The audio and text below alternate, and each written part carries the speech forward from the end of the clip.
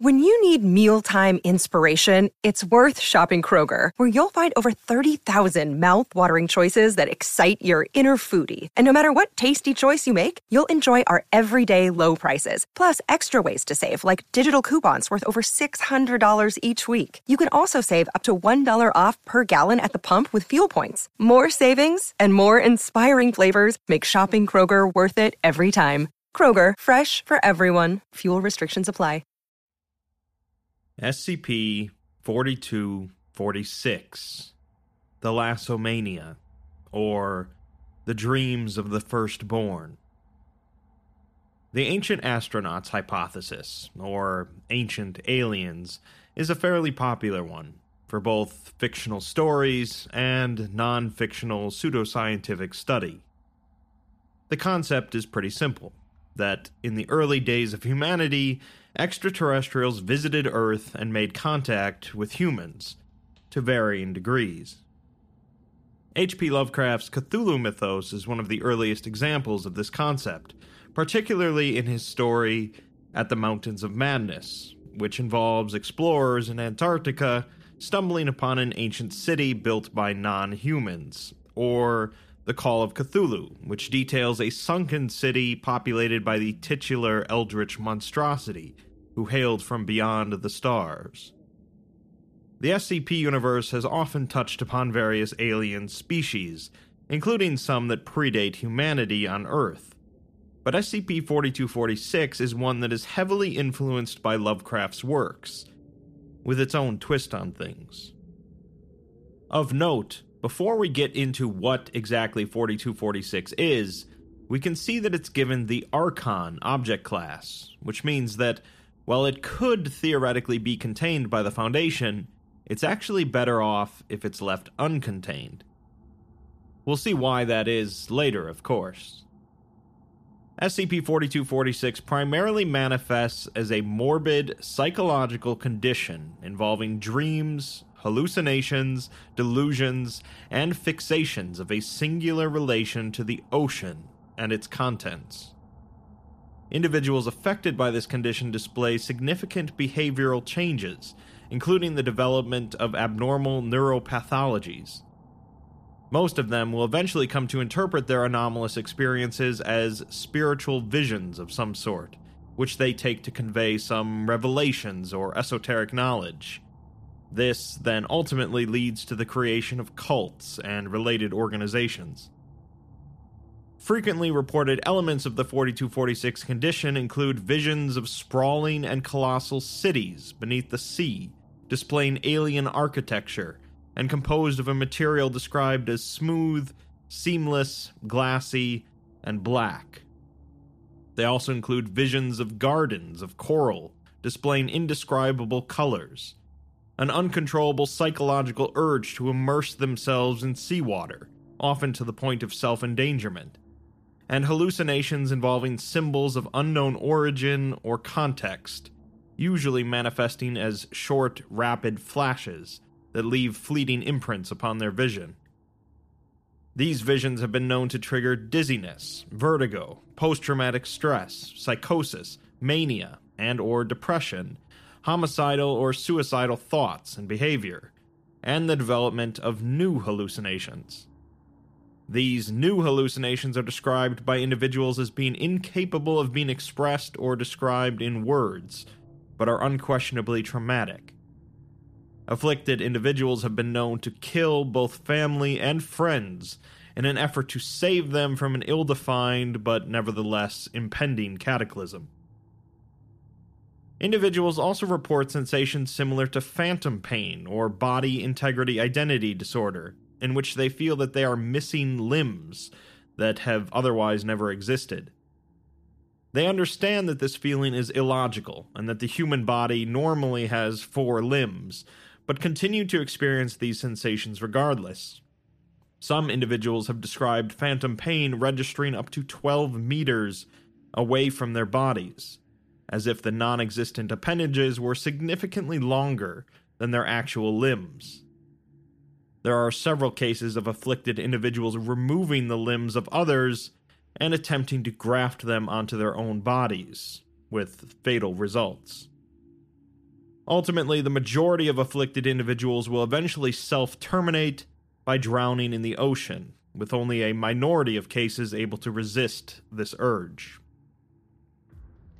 Affected individuals are divided into 3 different subtypes: A, B, and C. Type A individuals are the most common, generally displaying one or more of the previously described symptoms. It's unknown how many of these individuals are out there, but they're generally self-containing, easily countered by the propagation of disinformation. Type B individuals, however, exhibit extrasensory perception, such as the ability to identify information hidden from normal senses, as well as preternatural knowledge of a person's thoughts and memories. Following decades of research, it's been determined that Type B individuals are passive receivers, unwillingly absorbing information via ESP, but unable to actively transmit it. Of course, we won't get to learn about what the Type C individuals are until later in the document. The earliest known effort to catalog and explain this phenomena was by English occultist Joseph Adler, the leader of the Hermetic Order of Universal Wisdom, an organization devoted to the study and practice of the occult, metaphysics, and paranormal activities during the late 19th and early 20th centuries. In his book, The Drowned Kingdoms, or The Eternal Dreams of the Firstborn, he discusses his lifelong visions of astral exploration of the ruins of a long-forgotten race, which he refers to as the Firstborn. Other names for these Firstborn include the Drowned Gods, the Forebears, and the Elder Race. While claims involving lost worlds and civilizations were a popular concept at the time, Adler's work includes extensive interviews with other Type A individuals, referred to in his work as dreamers. Adler made accurate scientific conclusions describing concepts such as plate tectonics, evolution, memetics, and physics, including the debunking of the existence of Mu and Lemuria, which were popular with both scientists and occultists at the time. On October 29, 1920, Adler and 9 of his followers attempted a mass astral projection, or out-of-body experience, in the hopes of learning more about the Firstborn.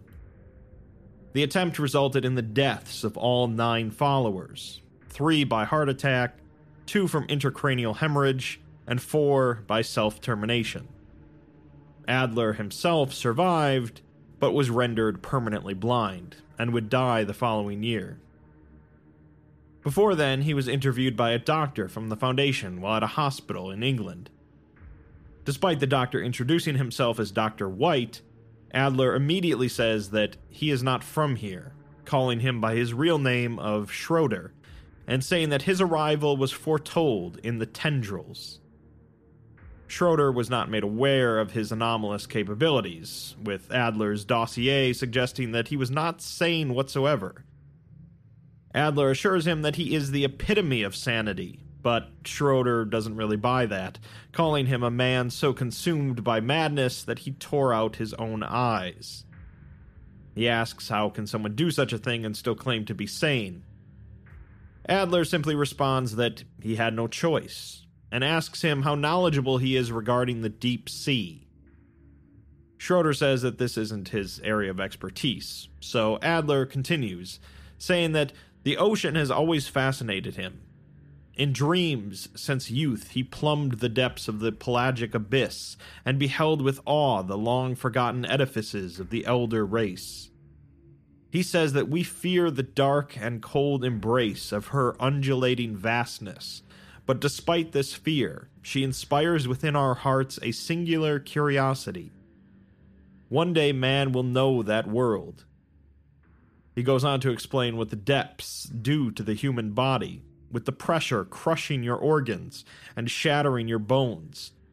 That's why submersibles must be built strong, and in time man will create something capable of enduring the true abyss. The human mind is not so different from such a vessel, as it can only dive so deep before this, gesturing to his lack of eyes. He says that he looked too far, beheld that which no man should ever see, horrors beyond conception and perception. He looked too far, and something did not appreciate his gaze. Compared to man, the Firstborn were as gods, and if they could not stop it, what chance do we have? The log ends at this point, with the closing statement being that Adler appears to be a true telepath. Operatives arrived at the hospital the next day with the intention of taking Adler into Foundation custody, but he was discovered unresponsive in his room and was later declared deceased. The cause of death was indeterminate, but was thought at the time to be the result of untreated pneumonia aggravated by recent trauma. Among his belongings was an unfinished draft of a map depicting an unknown location, initially believed to be an uncharted island, as the apparent coastline failed to coincide with any known location, and the etching itself offered no sense of scale. All efforts to find the island failed, and the map was dismissed as irrelevant until 1956. Type A individuals would continue to be tracked and observed, while Type Bs would be contained by the Foundation. It was eventually discovered in 1954 that Type B individuals are not actually psi-positive, but are merely receiving information sent and/or displaced by an outside force. A new method of psi assessment was developed, at which point it was discovered that Type Bs require a subject relatively nearby to read, suggesting that displaced information decayed the further it moved from its original source, or that it was dependent on the number of sources, not distance traveled. In such a case, two Type Bs on opposite ends of the world would be able to read each other's minds clearly, as long as there were no other minds to dilute this information. During various interviews of Type B individuals, a significant difference arose between cases where interviewers knew the questions and answers in advance and cases where they were not aware of them before the interview. In the former case, Type Bs were able to ascertain any information held by the interviewer, but in the latter there would be a delay between 1 to 12 seconds. With enough simultaneous interviews going on, researchers concluded that the 4246 phenomena required approximately 12 seconds to reach Foundation Site 744 from its point of origin. This suggests that 4246 is likely a frequency of unknown wavelengths, significantly slower than electromagnetic radiation, but potent enough to cause information displacement or amplification, receivable by an unknown number of individuals. A statement from Foundation Dr. Baker says that the origin of 4246 could theoretically be located by transferring Type B individuals to sites around the world and conduct interviews to determine how long it takes each to receive information. Unfortunately, after running said experiment, the results suggested that rather than having a singular point of origin, the signal is being transmitted from multiple points. One other important detail was gleaned from the experiment, however. The delay in receiving information was dramatically decreased with proximity to the ocean, with inland seas and freshwater bodies displaying no such influence. For reasons unknown, the Atlantic Ocean resulted in a relatively longer delay compared to the Pacific Ocean, but regardless, the source of 4246 is in the sea. Coinciding with this study was a separate study that noticed that certain, not previously described habits often manifested among the more artistically disposed individuals affected by 4246. These included depictions resembling the partially drafted map of Joseph Adler. An estimated 12,000 distinct images were compared and combined, along with Adler's original draft, creating a complete map displaying intricate cities and geographical features. Despite the incredible amount of detail, approximately 20% of the map was empty space, primarily in the form of a large, C-shaped mass. The original hypothesis of the map was that it depicted a lake rather than an inland, But in 1956, when the Foundation began to accept plate tectonic theory, researchers came to the realization that all previous interpretations of the map were wrong. The image's empty space actually depicted the supercontinent of Pangaea, which had existed during the late Paleozoic and early Mesozoic eras. The detailed portion of the map, complete with all the markings of civilization, actually depicted the ocean floor. Foundation researcher Dr. Gartner put out a statement saying that, at first, they didn't know what to think of the complete map, as it may as well have been some intangible dreamscape born of the collective subconscious of 4246 affected individuals. Then, scientific consensus became a quick and integral ally, and the conclusions of plate tectonics solved the puzzle that they would have otherwise struggled with for decades. As part of his weekly interviews with affected individuals, he introduced a copy of the map and asked if they recognized it. Their reactions ranged from suffocating dread to excitement bordering on euphoria, as this is the world that haunts their dreams. The only question then is, why? The Adler map was subsequently divided into tectonic plates and rearranged to match the current placement of the continents. Using the data arranged from the delay experiments, the Foundation was able to estimate the most probable locations for the 4246 transmitters, classifying them as SCP-4246-2. On July 15, 1959, the FSS Ammonite, a Foundation submarine that was likely the most advanced in the world at the time, was dispatched to investigate the possible location of a transmitter in the Pacific Ocean, west of Easter Island. As the vessel neared its destination, a number of personnel on board complained of headaches, nausea, and hallucinations. At the same time, radar equipment began to pick up a large, mobile object following the submarine at a stalking distance. Believing it to be another submarine, the Ammonite pinged the object, but received no response. The unidentified object then disappeared from radar, only to reappear hours later. Despite the presence of this object and the deteriorating mental status of the crew, the Ammonite was ordered to continue with its mission. Radar then began to pick up abnormalities on the seafloor, with searchlights revealing what appeared to be a sprawling megalithic city. The black ruins reflected no light and displayed strange architecture resembling that of no terrestrial civilization. Minutes after this discovery, the crew of the Ammonite erupted in an apparent mutiny, and the vessel was ordered to resurface, but its ballast tanks were damaged, possibly by sabotage. Radio communication remained online but suffered significant interference, and while the Ammonite was able to communicate with command, messages from command could not be received. A rescue mission was considered infeasible at the time, but the radio remained active, revealing how the crew succumbed to delirium, followed by bloodshed. The final transmission received from the Ammonite reads, "The rest are dead. Only I remain. While they fought like fools, I saved my strength and bided my time. The last man left standing was near death when I approached. He has joined the others now. The gods speak to me. This isn't a tragedy. It's fate.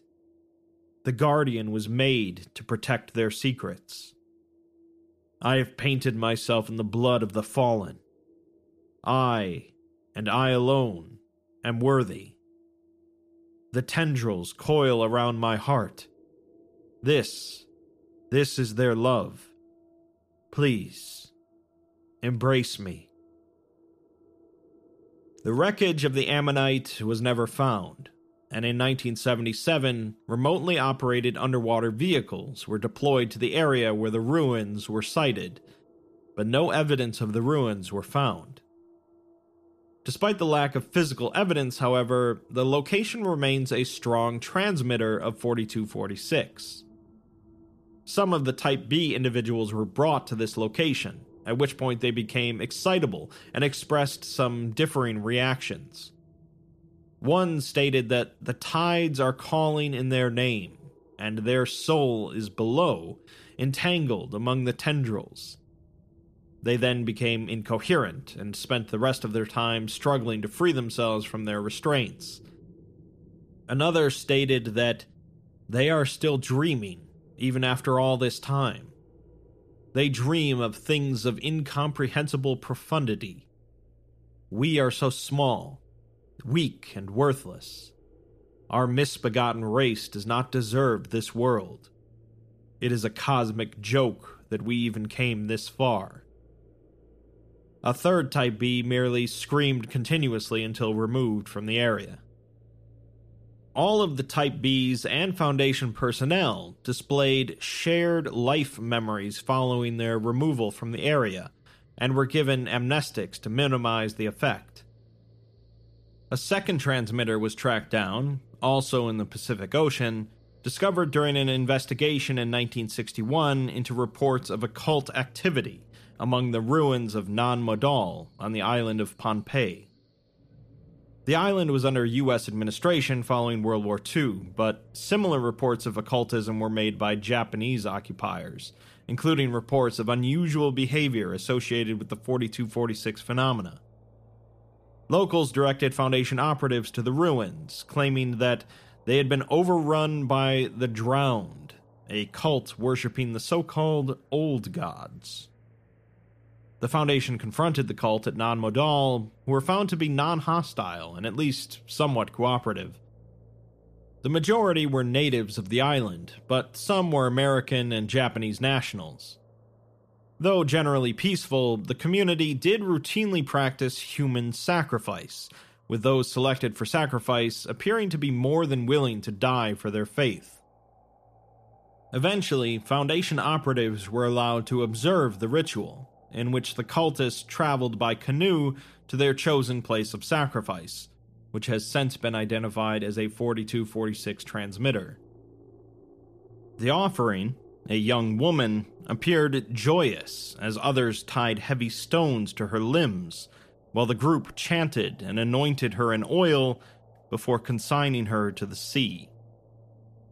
The Drowned did not perceive their actions as lethal, but rather believed that they had merely facilitated her rebirth, or some manner of metamorphosis. They insisted that she would live on for eternity among the gods and their coral palaces. Much like the first transmitter, the Foundation found no physical evidence here, although both the Drowned and Type B individuals claimed that there were cities on the seafloor. The Drowned completely disappeared in 1963, although bodies would occasionally wash ashore in the following months, suggesting that the entire community committed mass suicide by drowning. Some of the Type B individuals brought along provided some meaningful statements while in the area. One stated that what the Foundation seeks is here, but anchored elsewhere. Don't let reality deceive them. The hungry earth devours, but the firstborn will never truly die. They exist outside of the cycle. He then asks Dr. Gartner if he's had that dream again, and begins to discuss some highly sensitive information which has since been expunged. Another Type B stated that the sunken city awaits, and that all is black where there once was light. They are the gods that were, and shall be again. Soon everyone will see. A third transmitter was located in the Arctic Ocean, with the Foundation originally encountering evidence of it as far back as 1918, following reports of an abandoned village containing occult paraphernalia on an isle in the Faroe Islands. Foundation agents discovered that the missing inhabitants were all members of the Church of St. Jonah, a cult outwardly presenting itself as a Protestant Christian sect. Among the recovered non-anomalous artifacts was a 54-kilogram stone statue depicting a vaguely anthropoid entity with the exaggerated torso of an obese and/or pregnant human female, the head of an anglerfish, the protruding spines of an echinoderm, and appendages resembling serpents or tentacles. A journal belonging to the apparent founder and leader of the cult was discovered within the abandoned chapel, and were provided with a number of sections from it, translated from their original Danish. The 13th of September, 1904. The church has sent me to this desolate island to replace a pastor who's been deceased for decades. Faith, it seems, has little place in this village. Perhaps the heathen spirit of our ancestors lingers more strongly among such isolation. I should not complain, for the church, in its mercy, has allowed me a chance to redeem myself. Perhaps for once the rumors and accusations of my past won't follow. The 5th of October, 1904. My congregation is small and primarily comprised of the wives and children of fishermen. To protect their husbands, they ask for the blessings of Jonah, but never our Lord and Savior. How easy it is for the veneration of saints to devolve into idolatry. The men are a disagreeable lot, who take to drink the moment they set foot on dry land. These drunkards view my status as an unmarried man with suspicion, and have accused me of fornicating with their wives, or of the crime of sodomy. These fools have no trouble hurling such contradictions. Lord, grant me patience. The 22nd of December, 1904. The call is stronger here. I had begged the church to send me somewhere inland for this very reason, like Herning or Silkeborg, anywhere but the islands. It was not a seizure, but that is how they justified my freedom. Just an accident, unavoidable. But it wasn't. I remember it all with such clarity. It should have been a simple baptism. The way the infant gargled and choked. I held her down, let her lungs fill with holy water, until the bubbles ceased to rise. I hear the call of the deep. O Lord, protect me. The 10th of January, 1905. The abyss speaks to me of betrayal and murderous plot. Captain Absalon's wife is pregnant, but he knows that the unborn child cannot be his. Yes, it has shown me his secret shame, and the guilt of Dagger, a supposed friend for whom he bears no suspicion. The captain is not an intelligent creature. He is a drunken beast of rage and humiliation, and his ale-sickened mind has convinced him that I am the true father. He and his brothers plot their revenge, seeking my demise. But I will not act. Not yet. Let them come. I am ready. The 2nd of February, 1905. The conspirators breached my sanctum last night. I told them the truth and offered them a chance to walk away. They made their choice. Now, their entrails decorate the village. It never had to come to this. I stood in the town center, baptized by the blood of criminals, and awaited the dawn. When the rest awoke, they were witness to my glory. Terror will ensure their obedience. The abyss whispers its secrets, and I am its prophet. The Christ God is dead. The deep gods are eternal. Date unknown. The true faith is triumphant.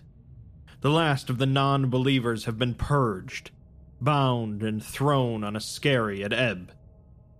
Their sacrifice will appease the deep gods, but only for so long. Preparations must be made to ensure a steady and sustainable harvest in the future. Date unknown. The gods have seen fit to bless my body with renewed vigor and a singular carnality. In my dreams I hunt for pearls among the sea foam and awaken to passions that had once caused such shame. Many women were rendered widowed by the purge, and I have claimed them as my brides. This received no protest. Indeed, they felt honored. The events surrounding the Church of St. Jonah were classified as a possible extranormal incident, and the case was reopened in 1964 due to its notable similarities to 4246 related phenomena. The village itself had been razed due to Foundation protocol at the time, but Type B individuals brought to the former site were able to detect a strong 4246 frequency originating from the distant north.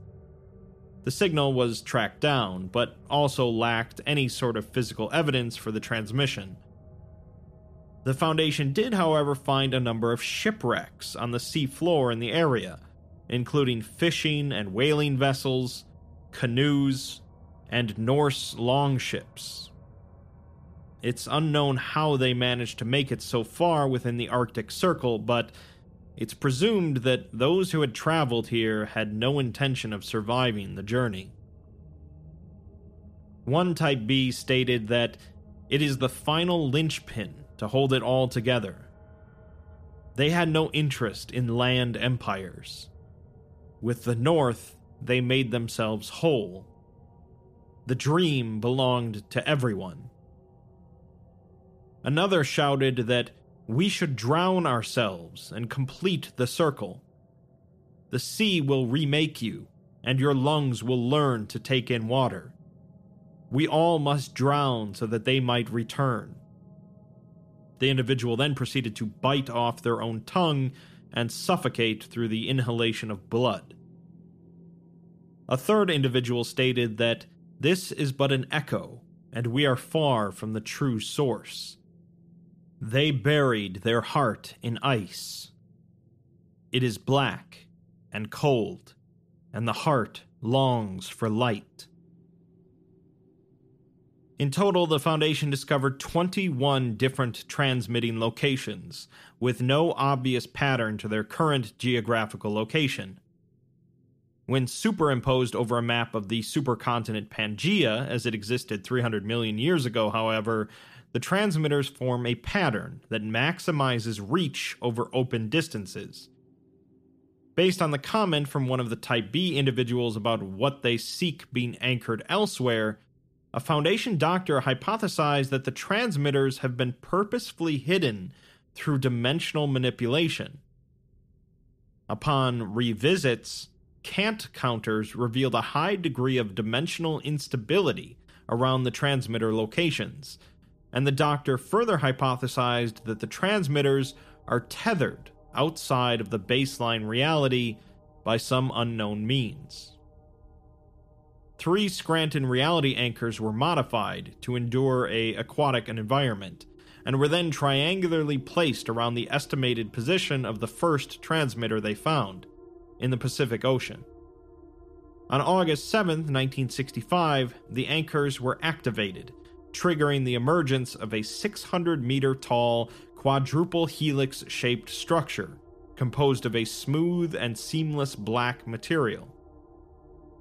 This object remained anchored to baseline reality for 1 minute and 26 seconds, until the sudden obliteration of the anchors, presumably due to a dimensional tethering overload event.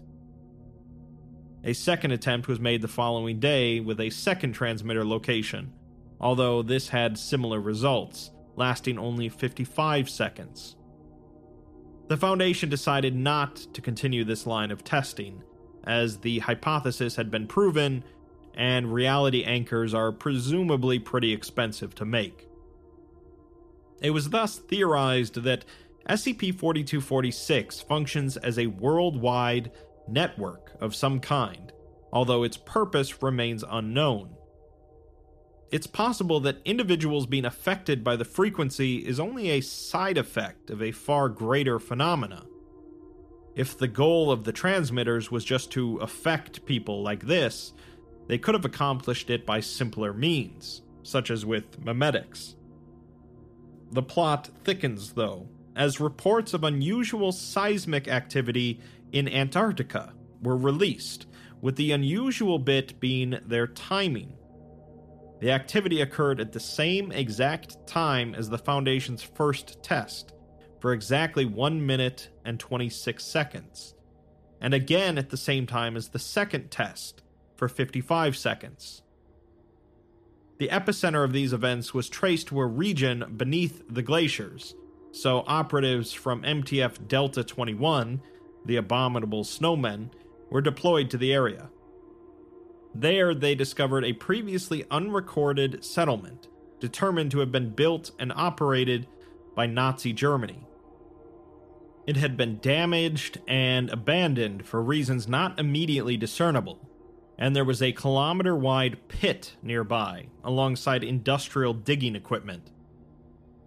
Recovered documents confirmed that the excavation efforts here were part of an operation run by the Ahnenerbe Obscura Corps, a Nazi subgroup of the SS tasked with the study and the containment, destruction, and creation of anomalies.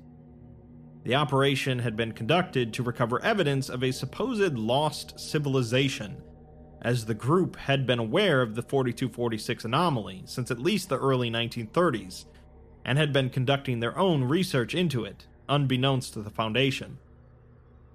Through their analysis of 4246 afflicted individuals, they deduced that there was something of significance here, and they regarded this theoretical civilization as some manner of master race, though this conclusion was based entirely on unfounded pseudoscientific and supremacist beliefs.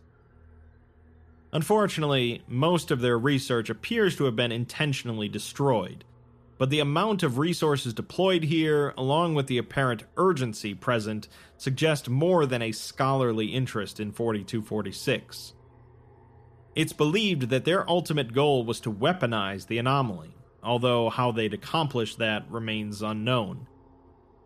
Signs of conflict were found throughout the settlement, the area littered with empty shell casings and frozen corpses. The docks had been razed, and all ships had been intentionally scuttled, while excavation machines had been sabotaged and drained of fuel. Journal entries and scattered memos describe growing animosity between laborers and their overseers. The project did, however, ultimately uncover the presence of an artificial structure beneath the ice. Classified as SCP-4246-3, it displays strange architecture and is composed of an unusually strong and seamless material closely resembling obsidian. Spectrum analysis of this material has uncovered constantly shifting symbols designed for those capable of perceiving light in frequencies outside the human visible spectrum. The structure also displays an anomalous impact on sound, with a whisper spoken within its interior reverberating and increasing in volume for minutes. Individuals who remain near the ruins will eventually begin to hear the thoughts of anyone in their proximity, with continued exposure may resulting in the development of memory overlap. One example involved a Foundation operative who came to believe he shared the same wife as his partner. Thoughts and memories will continue to blur until the afflicted individual is rendered mentally incapable or catatonic, although this can be corrected with amnestics if treated early. Attempts to navigate the ruins proved difficult due to the sheer number of steep drops and inclines, along with the extreme perceptual abnormalities that occur within. There's evidence that Much of the structure, if not all of it, was within the ocean prior to the late Cenozoic Ice Age 33 million years ago. Since there's no way to protect against the anomalous effects of the ruins, the vast majority of it remains inaccessible, although ground-penetrating radar has revealed that the entire complex is larger than New York City. The Foundation did manage to recover a journal from one of the ruins' tunnels, belonging to one of the lost German laborers. It states that they worked the laborers like slaves, and wouldn't tell them why other than saying that it's for the glory of the fatherland. The laborer did not trust his overseers, referring to them as strange, and stating that they cast malignant looks at the laborers. The laborer later writes that he heard the voice of Johannes, but his mouth didn't move. He also writes that he remembers their mother and that she must be saddened by their absence, but then crosses this out and writes that his mother is dead and Johannes is not his brother. So what is this? He writes that he suffers strange dreams in this place, and he's not the only one. They have all seen the Black City beneath the ice, a kingdom older than Adam. He then writes that the stones sing to them, and they are trespassing on holy ground. Later, he states that plans have been set in motion, and they will show them what the gods have shown them. The Black City is alive with light, and they will come to understand its beauty. They cannot return, however, as the Führer would taint it, so nobody can leave this frozen land alive. Another MTF was brought into the ruins to map out its interior, one resistant to telepathic, cognitohazardous, and memetic anomalies, through extensive training, mental conditioning, and surgical augmentation. Much of the interior was found to be flooded, so the construction of dams and drainage systems was necessitated to continue. After 8 years of exploration and the establishment of various base camps, the MTF completed their survey. It still wasn't safe for others to enter the ruins, so research was conducted indirectly via live video feed. At the lowest level of the complex is a spherical chamber with an estimated volume of 720,000 square meters, containing SCP-4246-4, an organic mass primarily composed of neurons and glial cells, the two broad classes of cells found in the brains of all naturally occurring terrestrial species. The mass fills 70% of the chamber, with tendrils extending throughout the interior of the complex, making its true size unknown. Its cells are alive, despite lacking any obvious means of preservation, with veins transferring blue blood throughout the cluster. It is submerged in water and protected by a translucent dome. After thorough analysis, it was determined that the mass is a fully functional brain, though one of unnatural size and complexity, with one doctor describing it as a quantum computer compared to the human brain's abacus, although even that would be too comprehensible. It's currently hypothesized that the 4246 frequency is caused by the brain waves of this mass, with the transmitters designed to receive and further transmit it throughout the world, and potentially beyond. The mass appears to be expanding this brainwave across the world through a neural network composed of both the transmitters and the neurons of all living things. It's believed that it is ultimately scanning the entire planet in a continuous cycle, gathering information for reasons still unknown, and that afflicted individuals are collecting some of this information like a filter, their mental instability growing with decades of unintended contamination. The majority of 4246 researchers came to accept the Tethian civilization hypothesis, which posits that a specific civilization, presumably long extinct, was responsible for the creation of 4246 and all related anomalous objects. It's believed that the Tethians represent a non-human, primarily aquatic civilization dating back at least 250 to 300 million years ago, that survived the Permian-Triassic extinction event and flourished until the Cretaceous-Paleogene extinction event approximately 66 million years ago. Creations linked to this civilization show evidence of anomalous craftsmanship, their constructions seemingly impossible by the standards of modern human artifice. It's feared that most of their ruins have since been permanently lost, and it appears that they were aware of what would happen to the seafloor in their absence, and purposefully constructed this complex on a relatively safe part of the Antarctic plate. Since this wasn't done for the transmitters, which have been dimensionally anchored elsewhere, it's presumed that the non-anomalous preservation of this complex was of singular importance. Not much is known about the species themselves, although they were aquatic and probably had appendages, although it's possible that their telepathic abilities extended to telekinesis, which might explain their seamless and delicately shaped architecture. It's highly unlikely that their technology evolved along paths comparable to humanity, as they likely never harnessed fire or electricity. It's believed that instead they mastered some form of bioengineering and biocomputation, with their ability to alter reality also firmly established by the current state of the transmitters. It's speculated that the massive brain was designed not only as a living repository of knowledge, but also as a secondary hive-like mind. It may include the memories of all minds, Tethian or other, that have existed since its creation.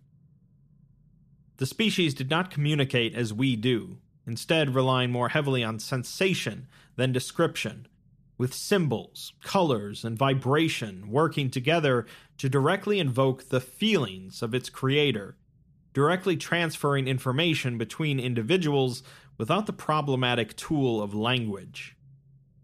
It's improbable that they had a concept of words as we would recognize them.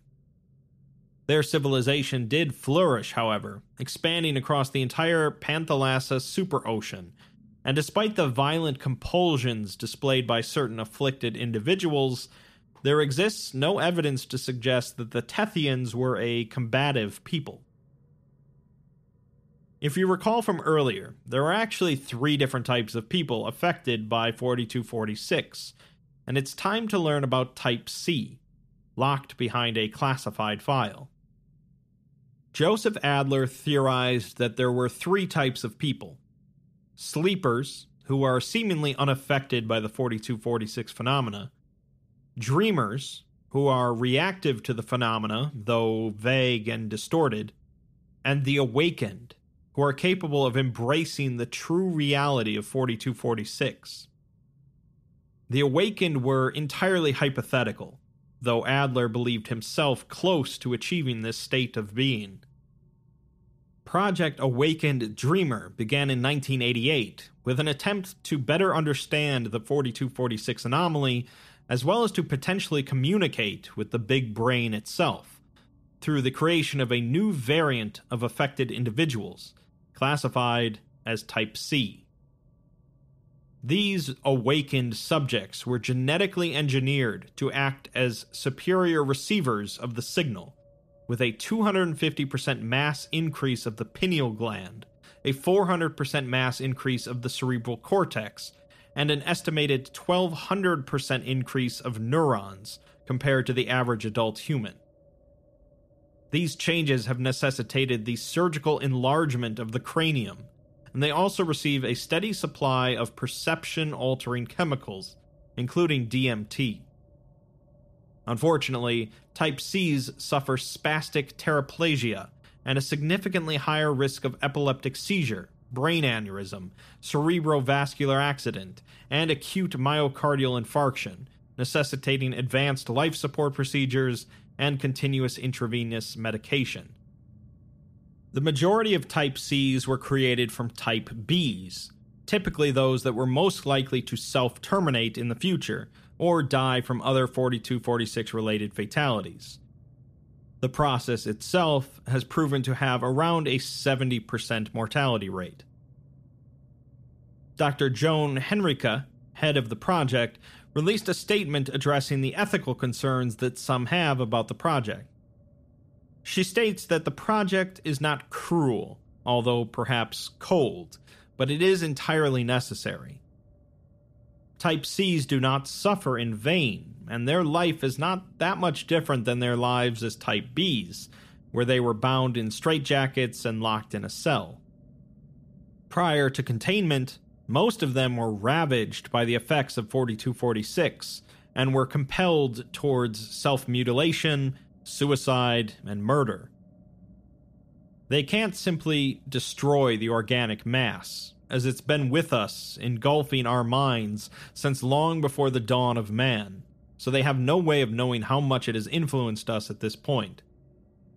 Project Awakened Dreamer is their only viable option at this time, and if you can't offer a better solution, she suggests you stop bothering the ethics committee with complaints, as this is the Foundation, where they do what they do because they must. One specific Type C turned out to be the most capable of their kind, displaying a heightened affinity for both receiving and transmitting information via paranatural means. She was taken to the organic mass by the MTF, and an interview was conducted remotely. She was equipped with psi inhibitors that were disabled one by one to increase her connection. Upon disabling the first one, she states that she sees black cities and 1 billion unblinking eyes staring back at her, with water filling her lungs. Upon disabling the second one, she trembles and says that she is lost among the tendrils and no longer struggles for air. She's cold and numb, but comfortably so, and she hears her mother calling her home, singing to her with light and colors. She's being called back to the gardens of her ancestors, and she is with her sisters. The song grows dim, but there is security in the darkness, and they should be simple and without light, or the beast will find us. She then slumps forward and says that the song is a distant memory, with the old radio playing only static. The colors remain, but the meaning is lost. We are so lost. Our children are born small and frail, with light so terribly dim, and their children are as dark as the void between stars. They live short and miserable lives, and have come to hate themselves. Our soul has been shattered and scattered. They squabble and fight, and can no longer hear the song, but this was our sacrifice to make. In the end, none of us will recognize our own, but light cannot return until the time is right. The third inhibitor is disabled, and she begins to hemorrhage blood out of her face. She says that she is experiencing everything, but she cannot understand it, and begins to cry. She feels it speaking to her from inside, with its tendrils carving a wordless litany upon her mind. She screams and asks what it wants from her, as she drowned her own children for it, thinking that that's what it wanted. She demands that it tell her what to do and to embrace her. The doctor talking to her tells her not to just receive, but to attempt to transmit to the mass with her mind. She begins screaming, the volume increasing to abnormal levels. She violently thrashed her head side to side as a 300-plus decibel sound wave was unleashed, followed by a psychic backlash felt by anyone within a 14 million square kilometer area. This reaction lasted for approximately 3.5 minutes, triggering fits and seizures among 4246 affected individuals across the world. The complex itself underwent an immediate transformation, with walls and floors moving as if they were liquid.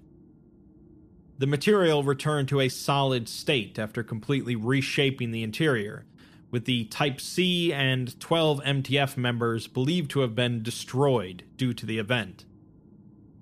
The provisional site built at the entrance suffered vibrational-related damage requiring extensive repairs, and personnel were rendered catatonic by the psychic backlash.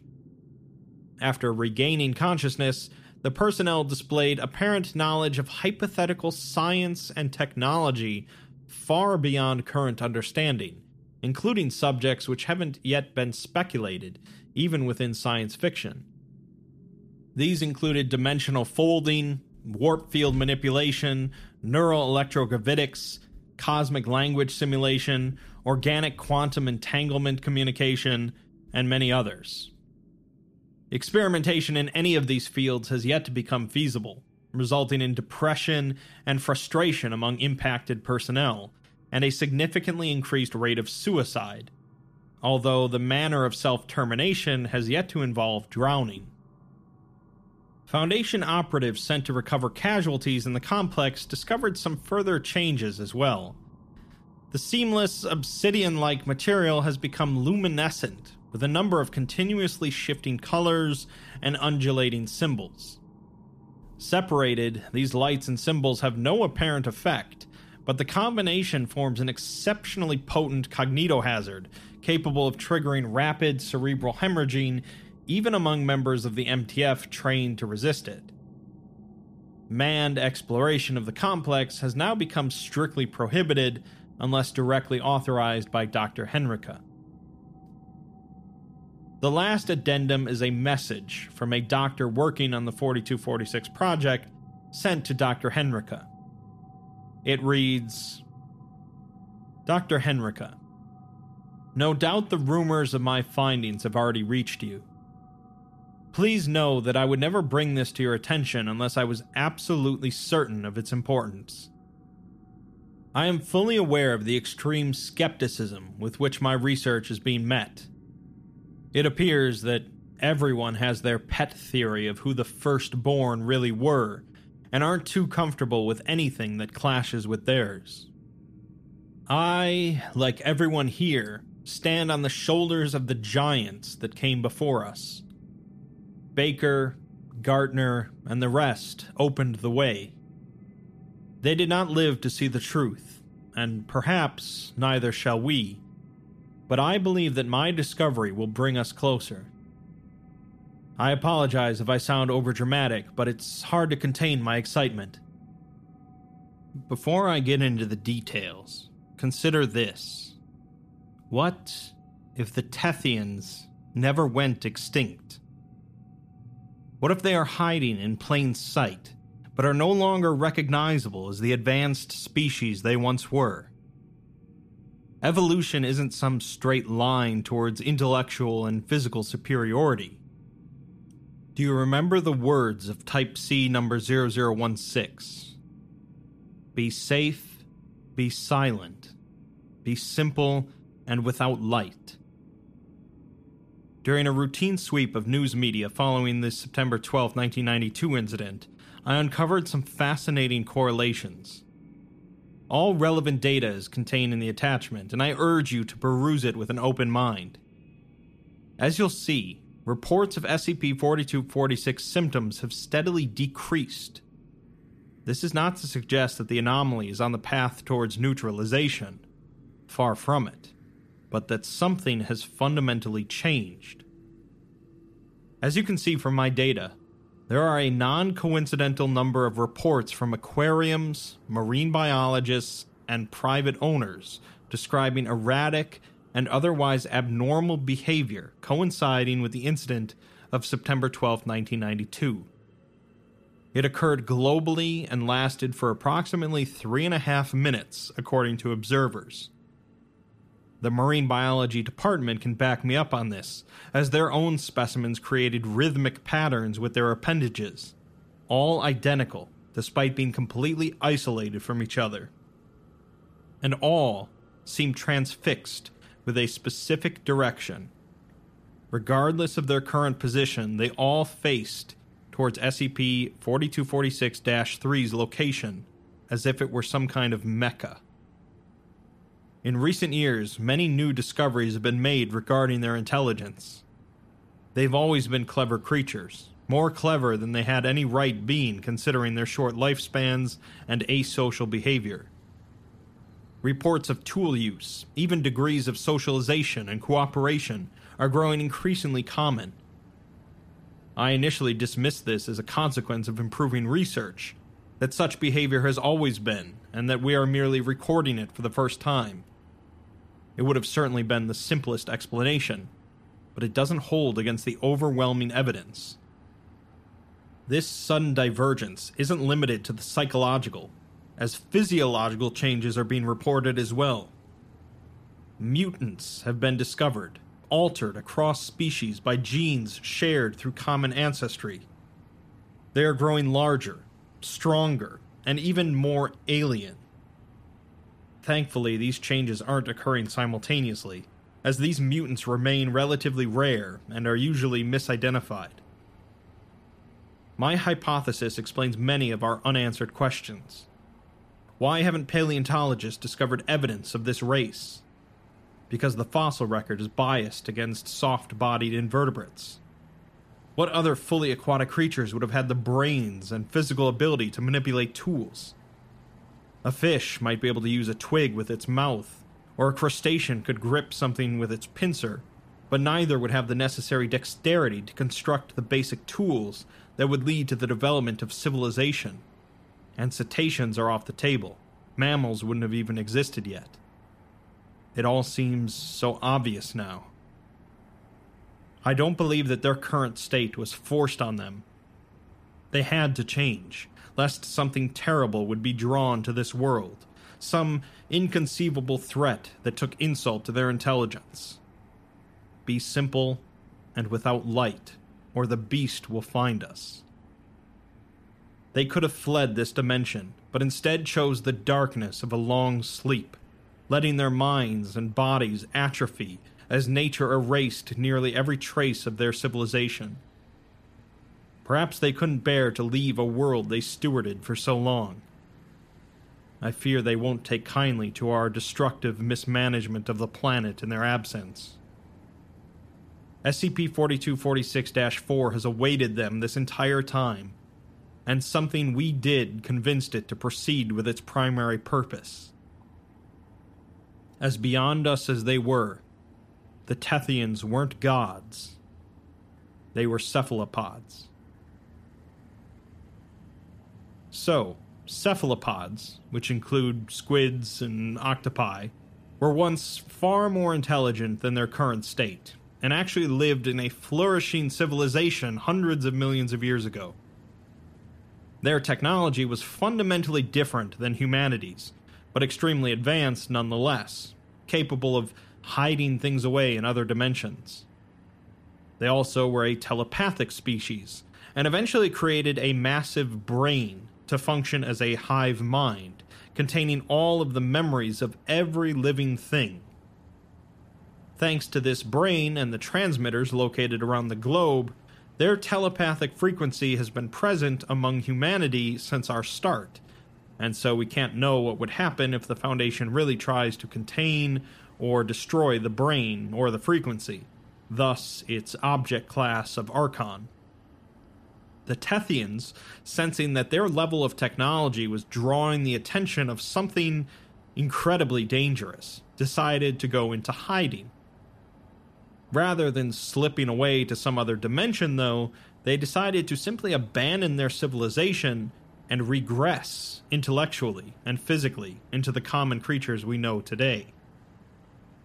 The question that remains then is what will continue to happen with this species as time goes on, and the brain has been messed with.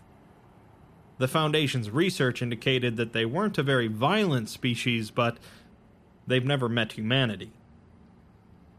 SCP often brushes up against the genre of cosmic horror and Lovecraftian horror, but SCP-4246 definitely wears the influence on its sleeve. Not only is the idea of a whole species lurking under the oceans and building massive alien cities pretty creepy, making them practically completely foreign to our understanding is a nice cherry on top, along with the revelation that they're not a lost species, just a hidden one.